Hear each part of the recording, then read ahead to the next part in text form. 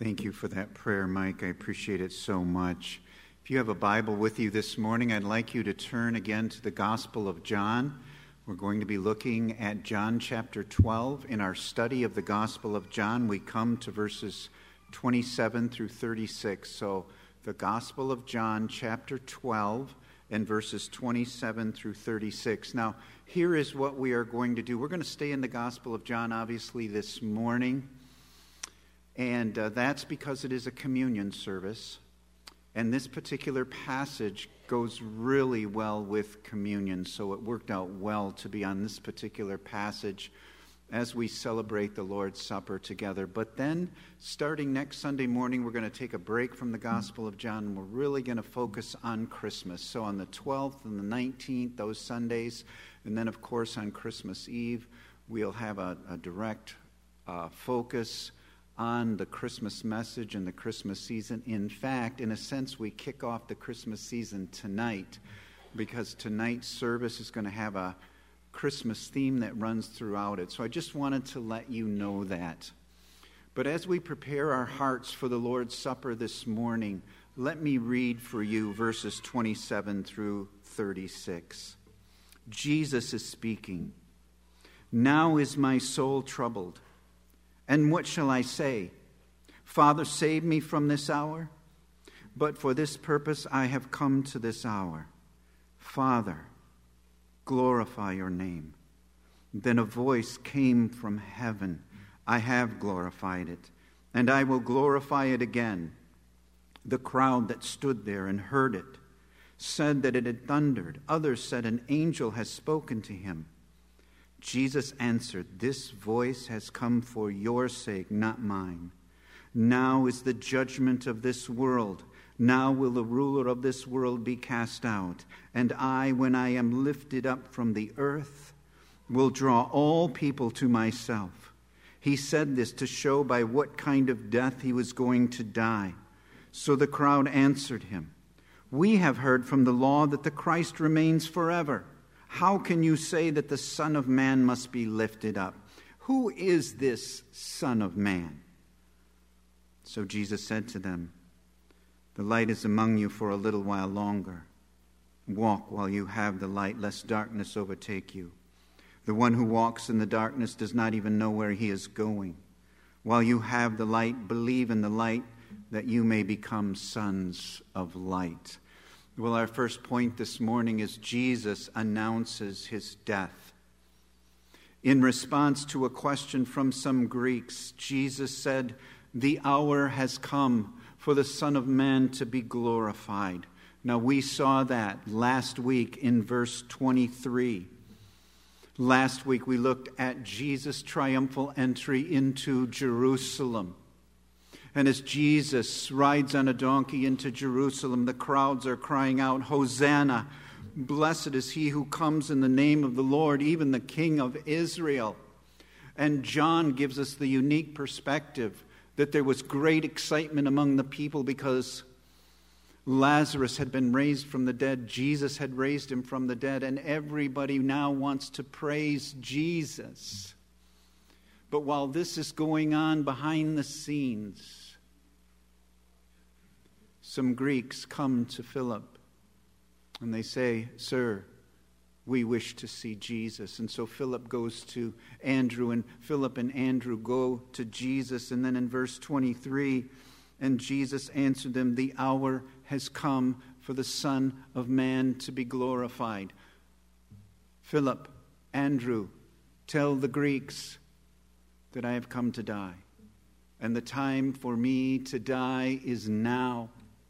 Now is the time when the Son of Man is going to be glorified by giving his life as a sacrifice for sins. In verse 24, he says, "Truly, truly, I say to you, unless a grain of wheat falls into the earth and dies, it remains alone. But if it dies, it bears much fruit." And Jesus gave that important spiritual, theological truth that the Son of God must die in order to give forth his life-giving power to others. Jesus had to die in order to give his life-giving power to others. And so it's after saying that in verse 27, Jesus says, "Now is my soul troubled, and what shall I say? Father, save me from this hour? But for this purpose I have come to this hour." If those words sound familiar, they are very similar to what Jesus prays in the Garden of Gethsemane. Not exactly, but very similar. And as he's standing there, and the text tells us that there is a crowd that is now gathered around, maybe including those Greeks to whom he is addressing this, all of a sudden his soul becomes troubled. He is in anguish of soul. And he prays, "What shall I say, Father? Save me from this hour? But for this purpose I have come to this hour." The whole reason that I have come to earth, the whole reason that I was born into this world, was to give my life as a sacrifice for sins, that others might have eternal life through me. In verse 28, he says, "Father, glorify your name." Then a voice came from heaven. "I have glorified it and will glorify it again." He says, "Father, glorify your name. I want all of your attributes to shine forth in magnificence, your love, your mercy, your justice, your righteousness in my death and resurrection. May your name be glorified and exalted."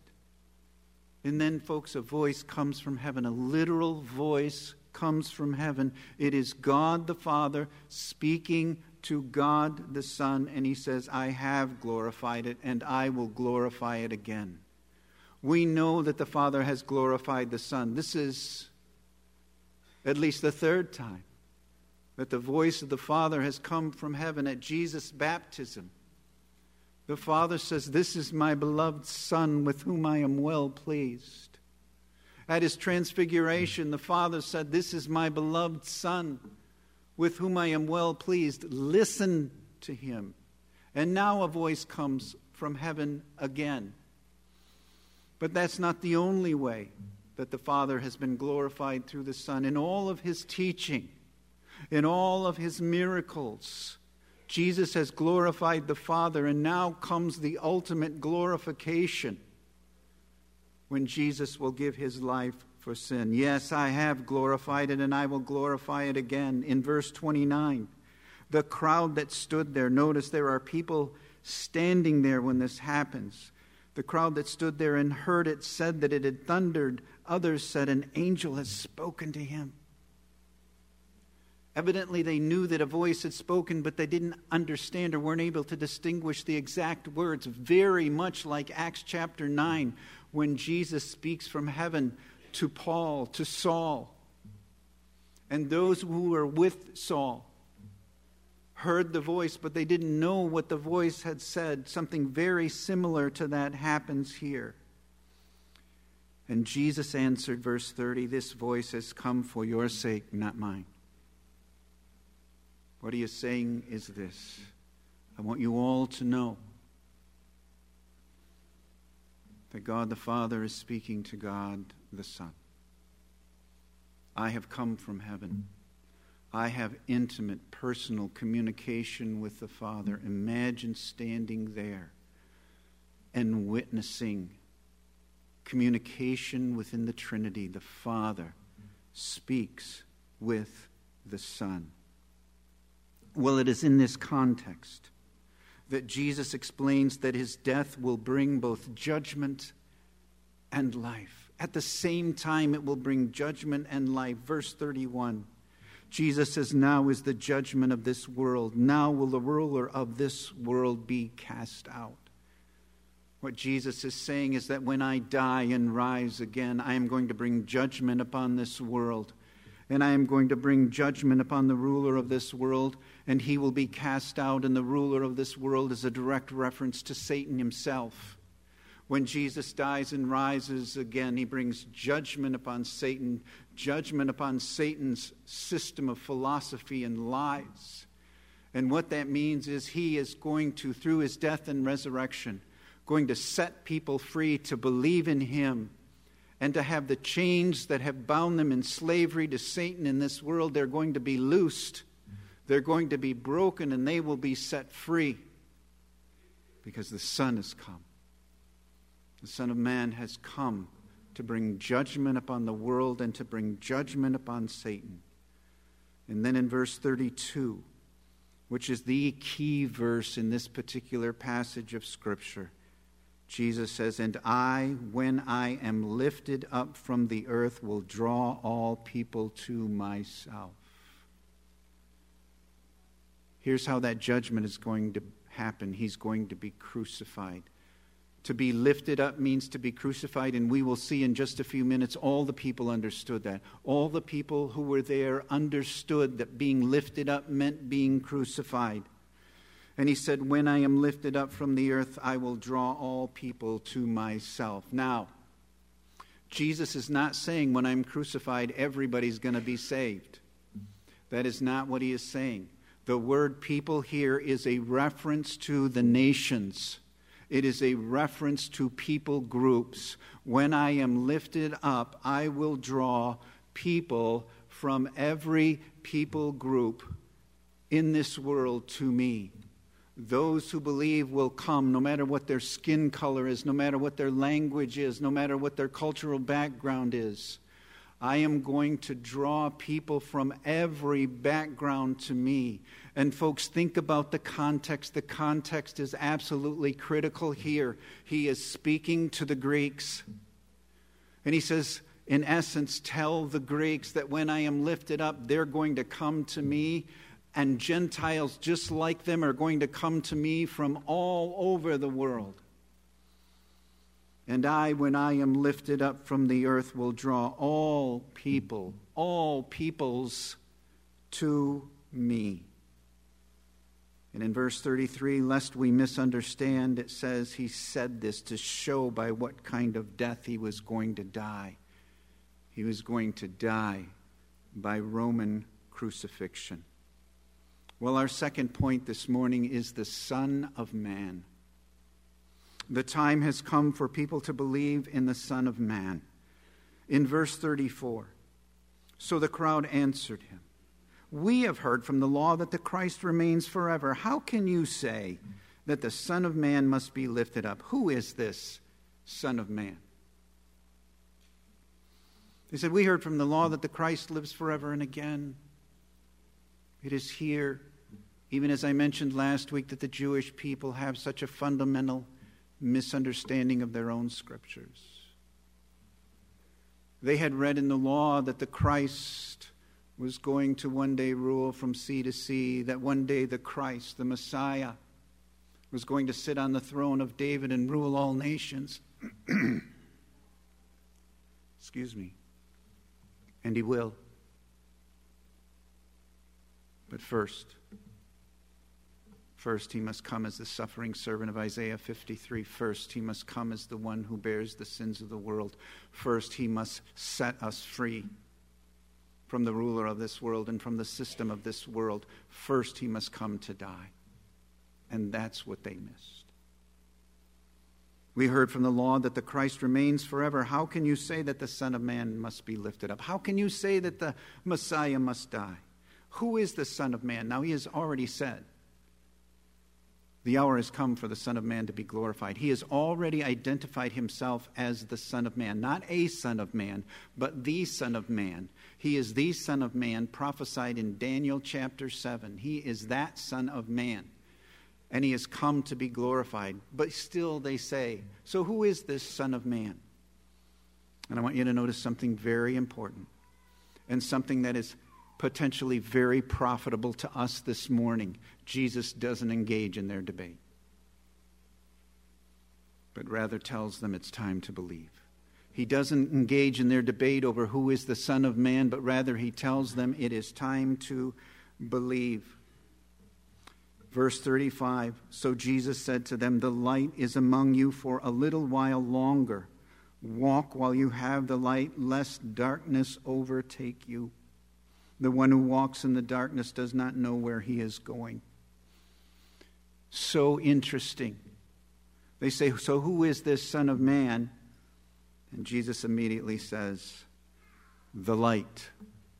The light here is a reference to Jesus as the sole source of truth and the sole source of salvation. Again, the light is a reference to Jesus as the sole source of truth and the sole source of salvation. The light is among you for a little while longer. He is going to die in just a few days. Their time is running out. Walk, believe while you have the light.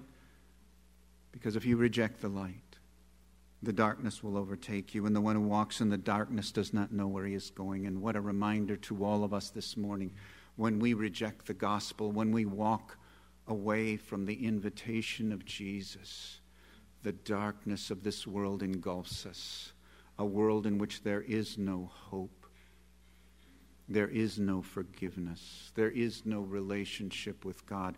One writer said this, I thought it was so interesting. The darkness is like a great monster. If you give in to it, if you walk into it, it will immediately engulf you. So in verse 36, Jesus is pleading with them. While you have the light, believe in the light, that you may become sons of light. Boy, talk about a gospel invitation. While you have the light, while the light is right here among you, believe in the light that you may become sons of light. It is time for you to believe. I'm not going to involve myself in your intramural debate about who is this Son of Man. It is time for you to believe. Now was their time. Now was their time. And folks, what was true in the first century is true today. For every person, the time to believe the gospel is now. Because you never know when your time on this earth is going to run out. Always, your time to believe is now. In 2 Corinthians chapter 6 and verse 2, the Apostle Paul writes those famous words, behold, now is the favorable time. Behold, now is the day of salvation. The time to believe is now. And folks, let me say this, not only is now the time to believe, but whatever God is convicting you of this morning, whatever sins you need to deal with, whatever relationships need to be mended, whatever God is dealing with you about, the time to respond is always now. In theology, theologians call this the eternal now. Now is really all we have. The past is gone. We don't know what the future is going to bring. We don't know how much longer we are going to live. The time to make the decisions we need to make in our lives is always right now. And so Jesus says to us, as he said to them, while you have the light, believe in the light, that you may become sons and daughters of the light. When we go to communion this morning and you have time for meditation and reflection, I encourage you to let God thoroughly examine your heart. What is it in your life that you need to deal with right now? Is it salvation? Is it sin? Is it something else? Oh, allow this by means of the Holy Spirit to be a sacred time in your life. If you're visiting with us this morning and have never celebrated communion with us, what we're going to do is we're going to have one of our deacons pray for both the bread and the cup.